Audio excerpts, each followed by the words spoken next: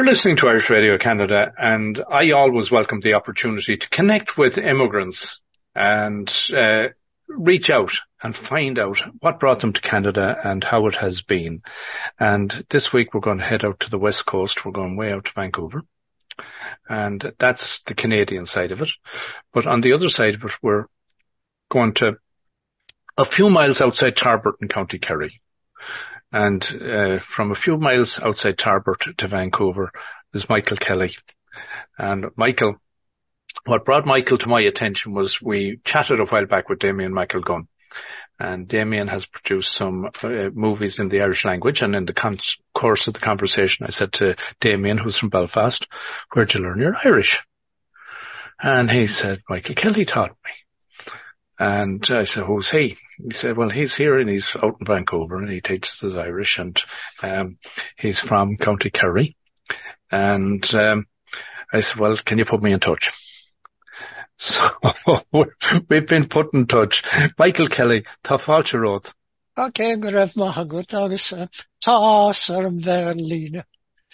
So before we get into Canada, I always like to go back to Ireland and give us a little bit of history of yourself. You're from outside Tarbert and grew up in what would have been the Ireland of what would have been a rural Ireland in an agricultural economy. Yeah.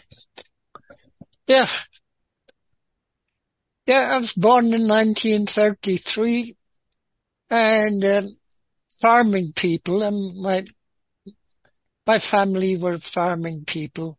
And unfortunately, my father was the second son. So, ní bhfuair sé faic, he got nothing. So,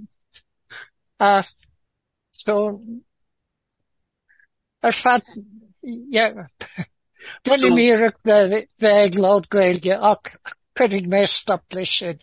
So if he got nothing and his elder brother would have got the farm. Yeah, the elder brother got it. What did your dad do then? My dad, he did odd jobs and he worked on the farm.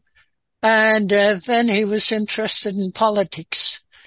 And so he became interested in local politics. And he became a member of the county council. He was elected as a county councillor. And he used to go to Tralee for the county council meetings at the Ash Memorial Hall in Tralee. Right. And he did that, and one of the people he was friendly with, was Dan Spring. Dan Spring is the father of Dick Spring and all the other Springs. Yeah. And my father, he was up for the election to the Dáil in 1944. Right. He and Dan Spring were the two Labour candidates for North Kerry. Dan Spring got in, my father didn't. Now, Michael, that's North Kerry always has had a strong Labour influence. They still have. And the Springs at the time, were the main focus of the Labour Party in Northern Ireland. Now it's, I don't keep track of it now, but anyway. It has moved, yeah, and the Labour Party are, they're going through a quiet time at the moment would be the nicest. Yeah, and one of the things I read about the Labour Party recently is that they do not support the use of Irish in exams and stuff like that. Right. In the odd test and the man test. Yeah. So, going back then, if you were born in 33, that would have mean you were coming of age to go to school around the late 38, 39, 1937, 38, 39. By the time I was 6-7 years old, I was well able to foot turf. Right. And was there a proper 2-room or 3-room school anywhere near? Or they're Coolard School. Right. Yep. And my father, he was a bit of a businessman as well. And what he did during the war years was he bought turf in the town of Listowel and all over the place. And he shipped it via train and via lorry to Limerick, Tipperary, and anybody who needed turf. Right. But, of course, after the war, oil started coming in and stuff like that. So the turf selling business didn't go over big up until much after 1946, 47. But by then, my father died in 1946, and he died of the usual disease, lungs. Right. So my language. When you were there's a power station in Tarbert now, as far as I recall. Yeah, it still is there. Was that there, or was that set up around that time? That was set up afterwards, as far as I know. We used to depend on the one up in the Shannon. Right. Oh, yeah. But then again, all the time I was in Ireland up until I left Ireland in 1950, the beginning of 51, January 51, after Christmas 1950. There was no rural electrification was non-existent at the time. Rural electrification didn't come in from Ardna Crusher until, maybe 1960s or so. And of course, the European Union brought in a lot of that stuff. And well, as I mentioned to my mother used to live in Tralee, and actually one of her brothers was with the ESB and had been involved in the rural electrification. Now at that stage they were long gone from Tralee, but they had spent a number of years, the whole lot of them, down there. And I know at the moment, one of the tourist attractions in Tarbert as well, they were in Tarbert, but in Tarbert as well, is the old jail. Yeah. Oh, yeah. That was used for some very unusual purposes, and some very innocent men were put in there. And it was used to at times as a barracks for the British soldiers. And the British soldiers usually were Irishmen, unfortunately, right, in those days. So when you were growing up, Michael, outside of Tarbert, were there many kids your own age that you would have been, was there a rural community? Oh, there was a large rural community because birth prevention was unknown, and so families were very large. My uncle had 12 kids, my aunt had about 12 more, and every one of them emigrated eventually. Yeah. And the schools, we went to Coulard School, and the education was it was not education, it was punishment. And I said the other day there was something on the news here in Canada about a 6-year-old kid shooting his teacher down somewhere in the States. And I said to my family, I said, if I had had a gun at the age of 6, I would have shot the goddamn teacher we had. Right. Because he was an animal. And if he August Maradura slat goily gun vata vuirgum. The Irish I have is the Irish of the big stick, right, beaten into me, and corporal punishment was very severe. Yeah, yeah, and yeah, and at that time as well, I guess the centre of the community naturally was probably the church. The church and the teacher, the teacher had very high profile. So had the church. Well, people had stations, and, if you had any piece of land at all, and the church had any way of getting a few bucks out of you, they would do it. And you would be presented with an ultimatum once every few years, is we'll have stations in your house this year, and this and this. I don't know what the prerogatives of the priest were, but you had to give so much money and all the rest of this thing. Thank God that's gone. And although I was brought up a Catholic, I did not remain a Catholic. Right. So, Michael, in your own family then, how many siblings? There were 4 of us. So, and did you all emigrate, or did some stay behind?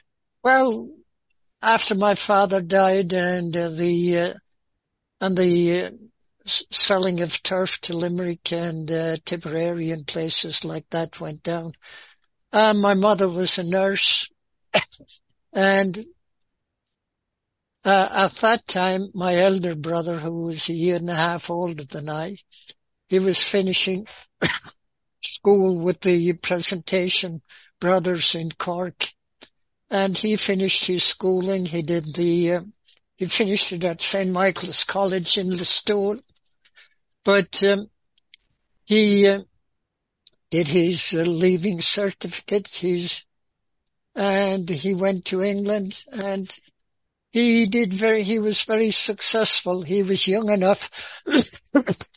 He was young enough at 16 that he could develop the right accent, the English accent, and he could leave the Paddy accent alone.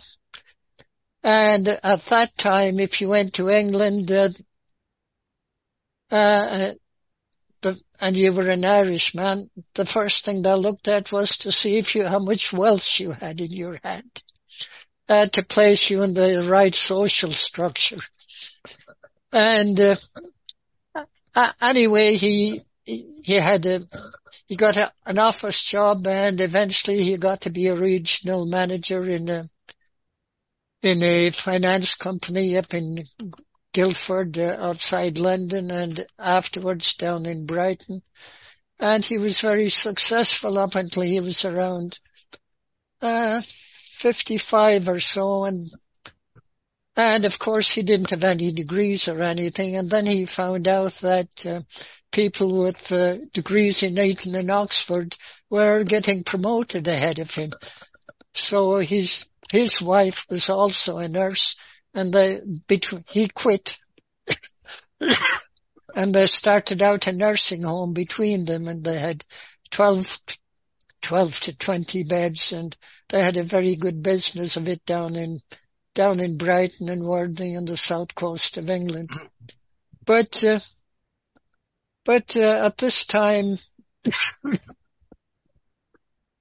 well, by then I went to England at 17, and again I went to the Presentation Brothers and the Salesian Fathers up in County Leaks, and they had a place in Pallaskenry in Limerick at the same time. And excuse me, I'm always coughing. But I got a good education, did the Cambridge Leaving Certificate, which is the equivalent of the test of the Irish one. The matric. Yeah. It's the equivalent of the London matric. Yeah. So, Michael, was it unusual at that time for secondary education for people to get to it? Because I know it wasn't really until free education came in Donogh O'Malley brought it in, that it opened the doors for people to have easy access to it. Well, in Ireland, out of all the people I went to school with, my brother and I were the only ones who got secondary education, to my knowledge. The reason is my mother was well known in the community as a nurse and delivering babies and everything, and she had the little bit of pull, as they say in Ireland. Right. And she contacted the Presentation Brothers down in Cork and said her son was the makings of a priest or a brother, and so basically we were put in there under false pretenses. and my brother was kicked out of the presentation people. I'm not too sure what he did. He said he did nothing, but he was kicked out a little bit before his time, which is why he ended up at St. Michael's College in Listowel. Right. But so when you went to England, sorry, I meant like your mum, was she from the area? No, she was a local person, and she had been to England before as a nurse. She had learned her nursing in England. Right. No, but because oftentimes what has surprised me about many relationships in Ireland, many marriages in Ireland, that the wife wasn't necessarily from the same locality. Oh, my wife and father were from the same locality. Right, yeah. Because I know when I'm... Oh, maybe 5 miles away, but right. Within... In your Oxford-Osselona, Kayla. Within an ass's roar of each other. Because when I'm doing my family tree, I get lost in some areas because I still haven't been able to figure out where my great grandmother on my mother's side came from, but I know it wasn't around where she ended up getting married, and I was surprised with how some people seem to come together. So when you went to England at 17, what you're talking then 1950 roughly. 1950, just at the end of 1951. Yeah. I left at Christmas. I left the Salesian Fathers because the way they did it was they would send you to a novitiate as soon as you finished your London matriculation. They would send you to a novitiate over in England. And I thought, well, maybe I'm not novitiate materials. So I jumped the gun and went to England after Christmas. And so... before you did, let's switch gears as well and talk GAA for a moment, because you couldn't grow up in Ireland, particularly in Kerry, without either kicking a ball or having a sliotar. Would you like me to recite to you the Kerry team from 1950 and 45-50? Well, John O'Keefe in goal, Joe Kehanmer full back, Paddy Bawn Brosnan in the back, Bill Casey. In centre field, you had Paddy Kennedy. In the forwards, you had Mutt Kelly and Gig O'Connor and a few more. But right. I was crazy about football, and it was my main interest whilst I was playing football, like every other kid in Kerry. Right. So anyway, so you get to England, you're 17 years of age. I'm 17 years of age. I'm good at mathematics. So they sent me up a job in a Morley and Beckett, an accounting firm. So I started off my career as an accountant by making paper aeroplanes and slinging them all across the room. I didn't succeed very well. I didn't take the job seriously. Right. And the first thing is, then I had another job at making false teeth. You put them in a mold and put them in a fire. And I had a whole series of jobs, including a barker on the Palace Pier in Brighton. Do you know what a barker is? I'm getting the sense that it's like a town crier. Well, something like that. You're there with darts, and you're trying to get people to hit the bullseye, and they pay so much. All right. But I got sacked from that as well because I didn't yell loud enough.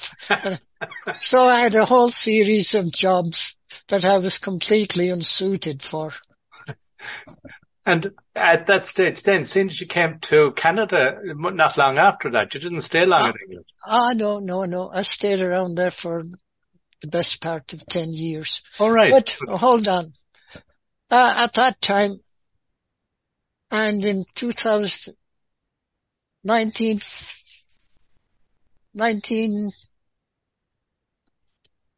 in the early 1950s, at that time in England, they had something called national service. In other words, if you were 19 years of age and you had 2 legs in you and you don't mind being killed, you got inducted into the army. Yeah. Well, if you went in before your time, you got more pay than if you were inducted. And as I wasn't doing very well in civilian life, I was doing terribly because I was a fish porter in the Marble Arch Hotel in Marble Arch in London, and I was well acquainted with the Galtymore and the Crown Pub in Cricklewood. Right. But anyway, I joined the British Air Force willingly. Right. And I'll say this quite plainly. I liked it. I had a great time. I spent 3 years out in Hong Kong, in Singapore, and I really enjoyed it. I had a tremendous time, and I'll give it to the British that vi furas carrum na féine, and will she shinnegut. I got the equality of the Fenians. In other words, I got treated fairly. So normally when you enlist for something like that, you're going to get training, and the good part of it is you come out with some skill. Yeah. So I did. What did you specialize in? Communications. Brilliant. The first thing I learned was the Morse code and all the rest of it.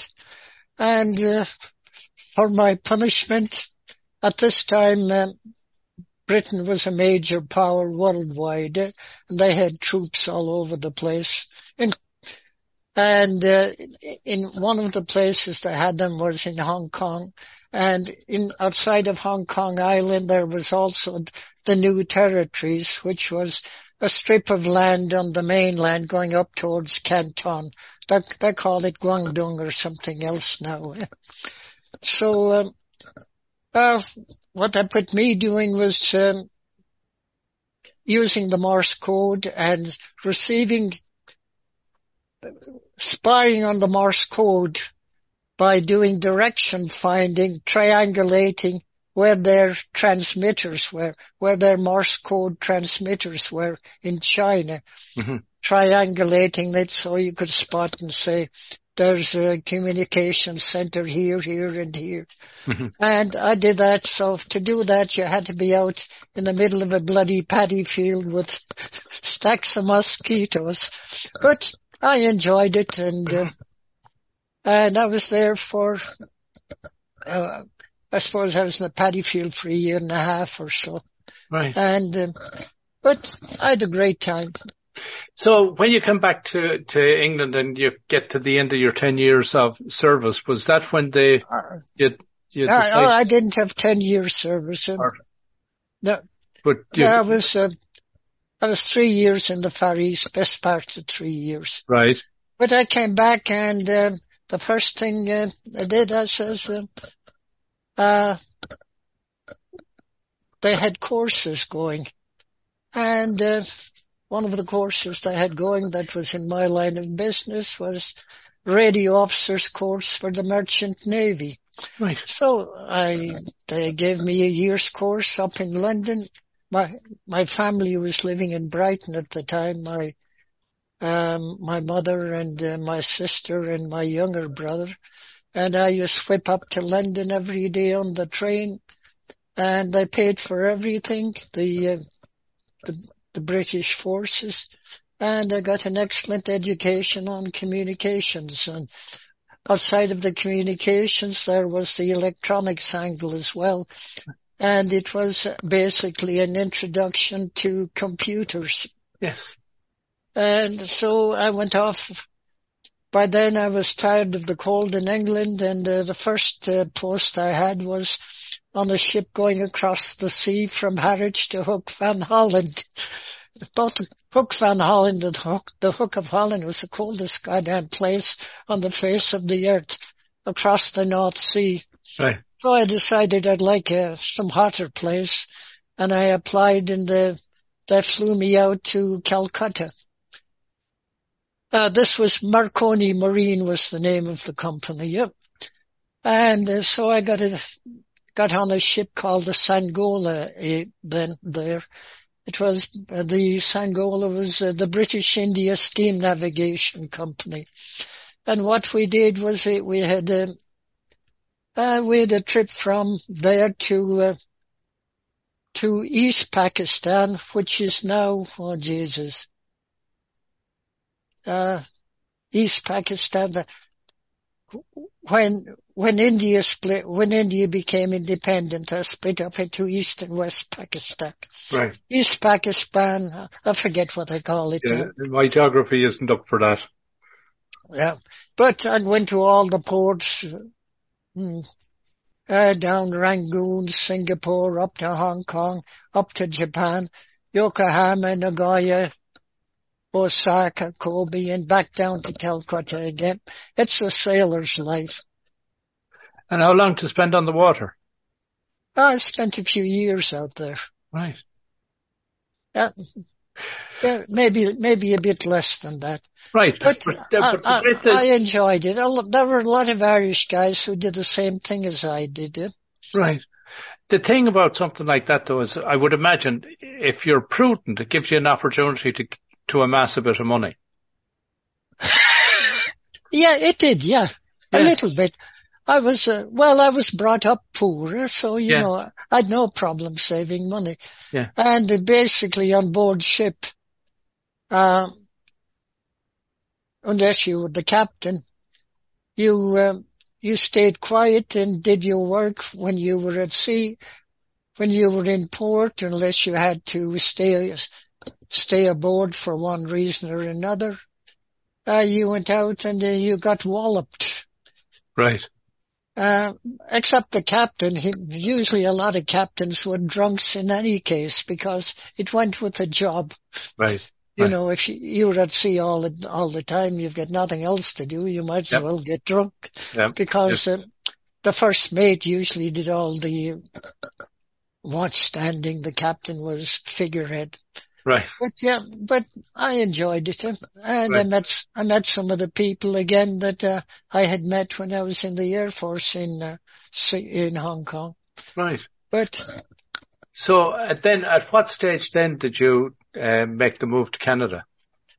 I came back to England then, and I thought, well, I've had enough seafaring because seafaring when you're about 27 or 28, 26, 27. It's kind of a shiftless existence. You're from, a lot of seamen develop into alcoholics eventually.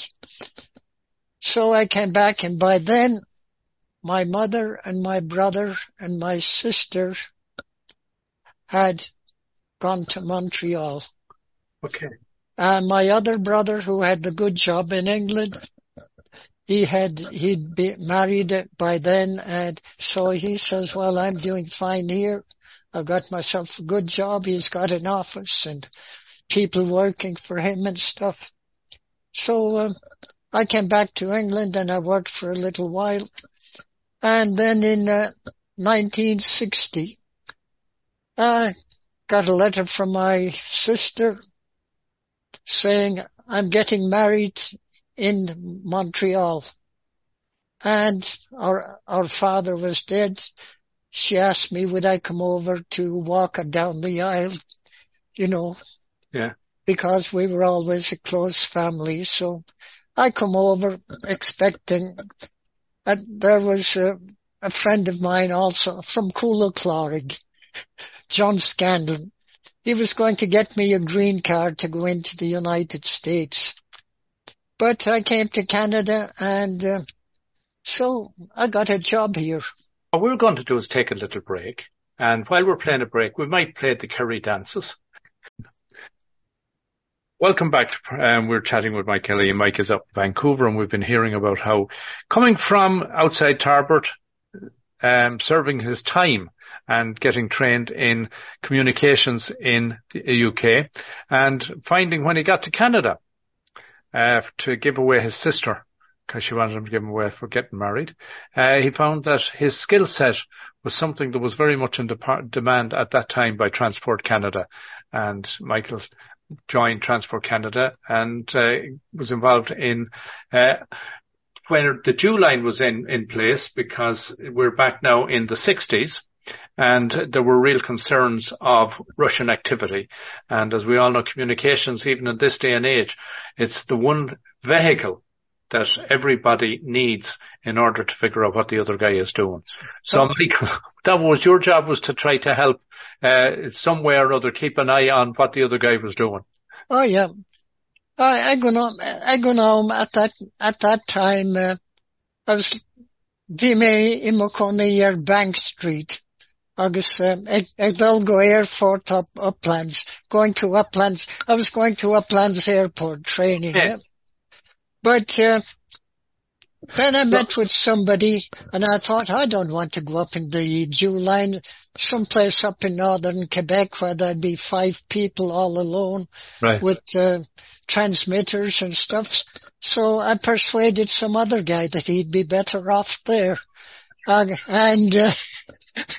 So then I swapped with him, and everything seemed okay, and I got sent off to Lac-Mégantic in eastern Quebec, where none of them spoke English, they all spoke French. There's outside of breaking up trains in Lac-Mégantic, there was a small airport there, just a grass airport. It was on the air route from maybe Toronto, Montreal, down to the east, Halifax and Newfoundland and places. So we just contact the planes as I went over and tell them the altimeter setting and all the rest of this good stuff, what the weather was like in Vancouver, in Montreal, and that type of stuff. We also took the weather like cloud heights and stuff like that, but we never had anyone coming into the airport except very few. We were right on the border, more or less, of New York, except the odd American got lost and landed in the place and found out that they were in Canada rather than in the United States. So, Michael, did you learn French then, or did you need French? Yeah. We were all English speaking, and Neil Fuckle Frankish Fos. Right. But yeah, that was fine. I was working there I was working there for a few weeks. It could have been a few months, and my sister wasn't yet married, and I found out I wasn't getting paid. And then I found out that they had found out that I was not a Canadian citizen. I was an Irish citizen, said my passport. Right. And, but then somebody did the mathematics, and Michael Kelly was born in 1943, and up until 1948 he would have been a British subject. And besides, I was in the British Air Force. So at that time, the fact that you were a British subject or citizen meant that you could join the Canadian Civil Service. That is not the case now, thank God. I would have been out of a job now. Right. So eventually At the time, I had promised my sister a bit of money for her wedding present. I didn't have any bloody money to give to her. But she got married to Jerry Griffin, and she's living a block away from me here in Vancouver for the last 50 years. Right. But all the family then, my mother, my brother, my sister and myself were living in Quebec. None of us spoke any French. And in the 1960s, we had Duplessis first as premier. Then we had Jean Lesage. And then there was a guy with an Irish name. I forget his name now. But there was Johnson at one stage. Johnson, that Toshe Agut. Yeah. And then there was René Levesque. Yeah. And of course, when René Levesque came in, my sister had kids, my brother had kids. We all had kids. And none of us had a goddamn word of French. Right. So we all decided lock, stock and barrel to come to Vancouver. That was in 1972. But, so the whole lot of us, lock, stock and barrel, came to Vancouver in 1971, 72.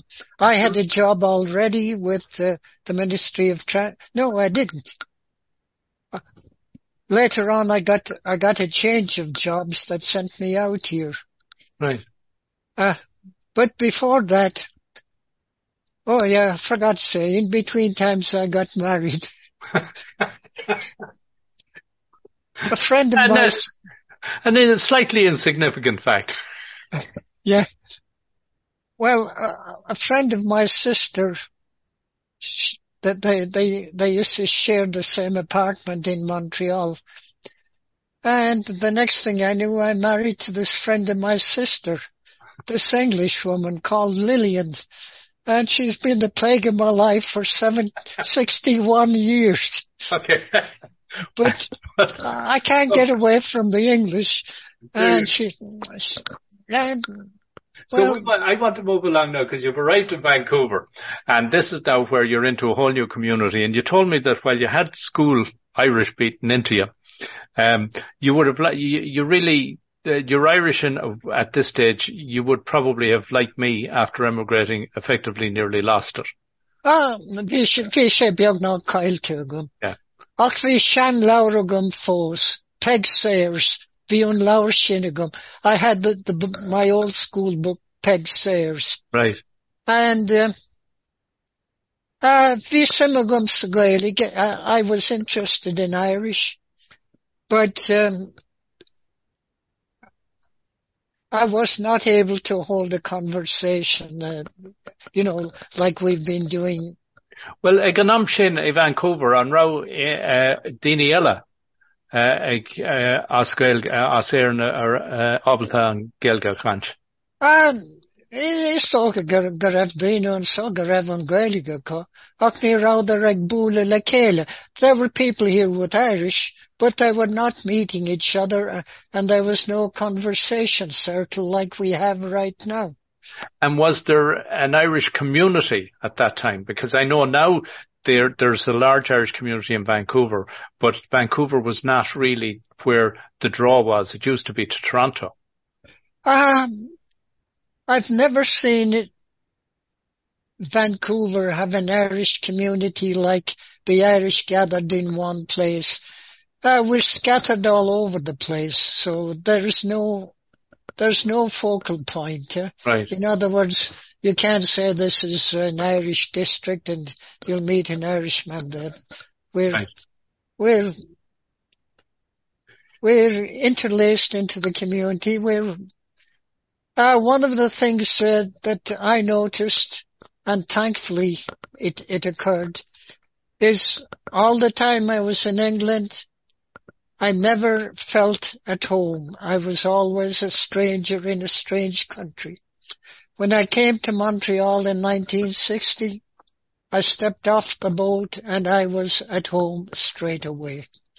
And I congratulate Canada on that, because I could be at home here and And when I go home to Ireland, people will say to me, when are you coming back home again? And I'll say to them, I'm at home in Canada. I'm not at home here.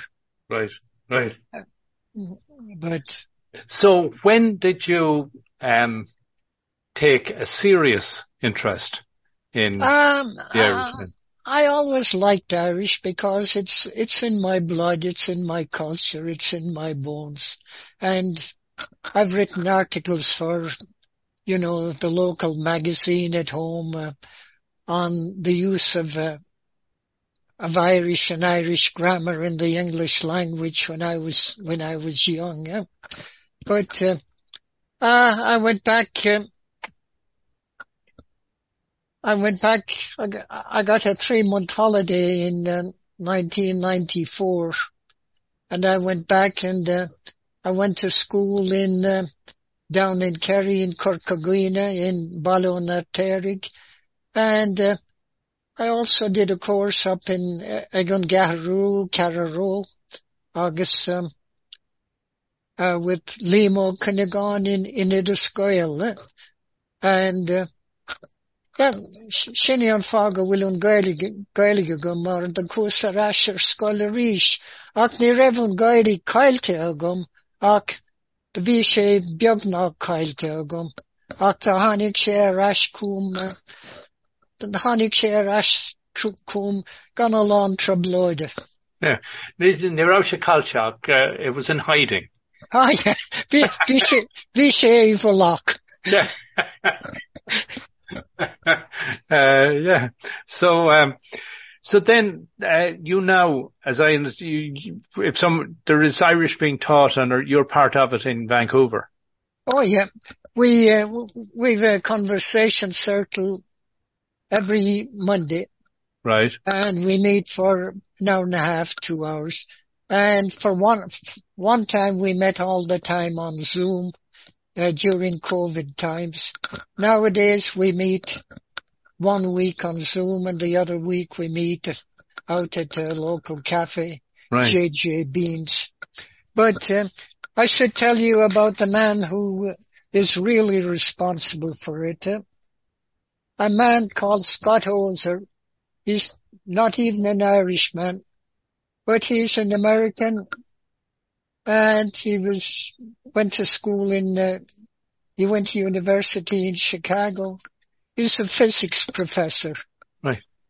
And he spent, you'd know about this. He spent 6 years down a mine in the Sudbury Neutrino Observatory. Have you heard of it? I have. The Sudbury, he was one of the people who was doing neutrino research down in the Sudbury Neutrino University, yeah? And he's very high in the physics, in the physics world. Then Google Scott Ozer, O-S-E-R. Okay. But he had a great interest in the Irish language because he learned it in Chicago. So when he came up here, he speaks Irish better than I do. And he's got the Kerry accent. Because he's gone back to Kerry and studied Irish at Ballonaterig, Ballyferreter. Right. Not only did Scott Ozer translate this book into Irish, but his wife is a writer and she wrote the novel. Her name is Rachel Hartman, and she speaks Irish as well. Right. She's not as good as he is, but she's learned Irish. But Scott translated this book into Irish as well. And he's also been down to to Ireland, and given lectures on down the dark matter, right? Physics. Yeah. In Gaelic, to the Irish at Oireachtas na Saona. If you've ever heard of Oireachtas na Saona, it's the big meeting of the Irish intelligentsia who who look after Irish. He's giving lectures there on down on dark matter in physics, in Gaelic. He's put a lot of stuff on. Look him up. He's put stuff on Vicipede as well. Right. Vicipede is the Irish version of Wikipedia. Not only has he taught Irish, but Undamapada. Yeah. Yeah, Nahanon Bada. That's the Bible of the Buddhist Bible. Agus on Faradastri Go Gaelic, he translated that book to Irish. Sin Laurella Dastrig She Go Gaelic. Serafina. Agus is far múler agus is sí na Gaelige, is sí na Gaelige. He's well, Nilusum Korean Fotley Mail. I don't know what the word in English is, but he's a genius at Irish. Right. And now, you and I were chatting before while we weren't recording, and there was another Canadian that you met and that I know, and who was very much an influence on bringing the Irish language and revitalising the Irish language in this neck of the woods. And that was Tarbert Gilliconny. Oh, yeah. The odd Vassagum Harold. I had great respect for Harold. He was a man of courage. And,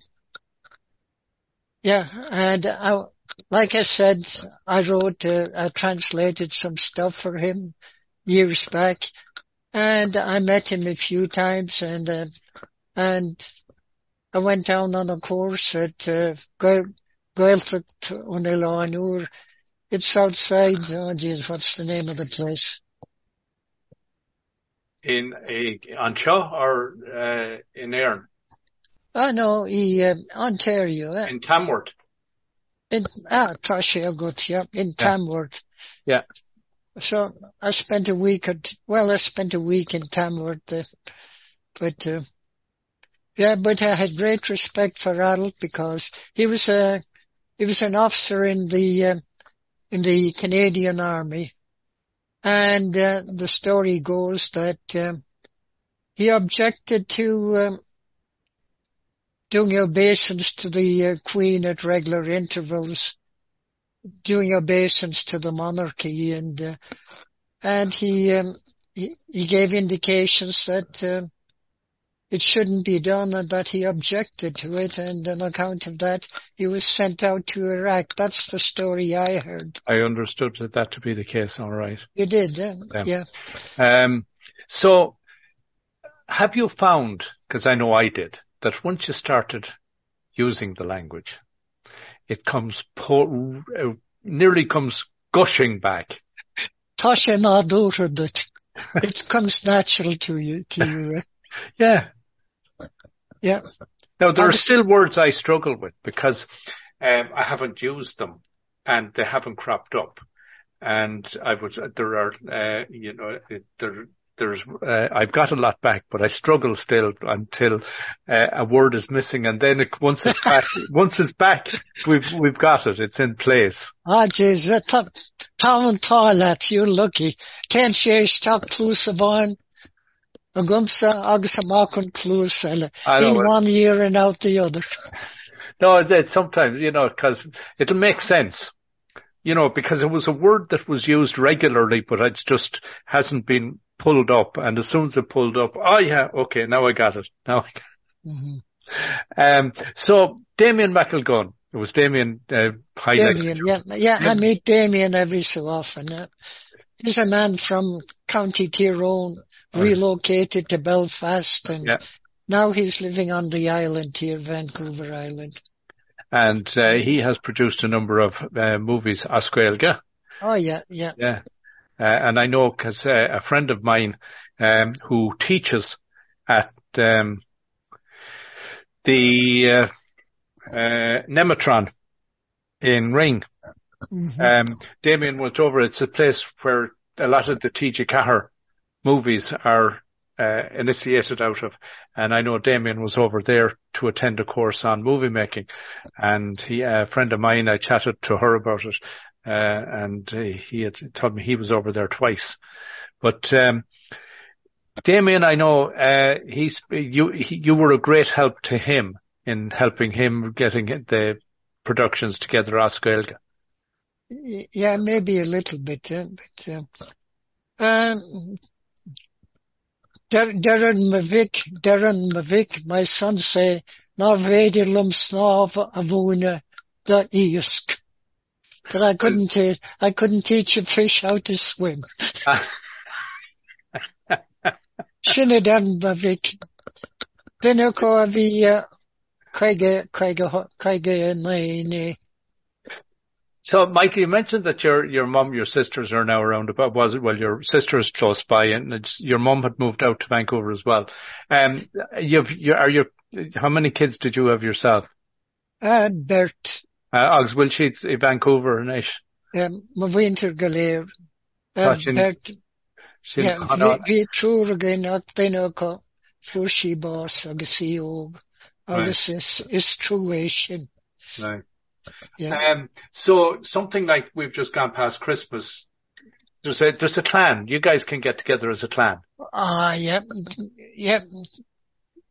Imliana den ged vlianella. The vi truckadog in Lekele I Gordon and Oleg. There were 32 of us together for Christmas. Fantastic. Truckadog na Calig, na Griffins, Augustine, Dine Ella. Gweilta I Galer, Shakas Bert. Vi Bert Strone Sherry on.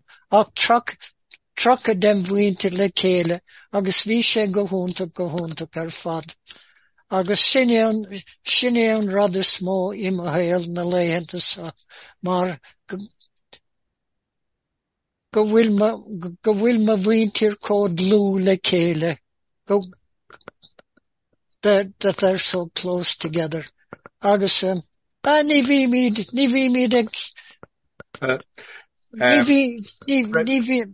Rev COVID, on Canada Day,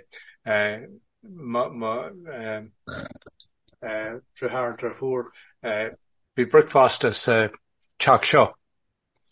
Agus trucha chuig. Agus bliana one be on dinner nullag. Sa Shomra Shaw. Oh yeah, Jesus. Agus be trucha shachtan Shaw. Yeah, my own farce. It's on to Conrad Shin. Yes, exactly. Le ling ma héil sinna bhí á dhéanamh a gine. Ma grafúr, ma grahar, agus mé féin agus ma céile. Da bhí chun dinéir, an sa nala gabhain, an sa an nala geile, agus an sa an nala geile. Ac yn ish, Tá na lads óga ag déanamh an job. Ma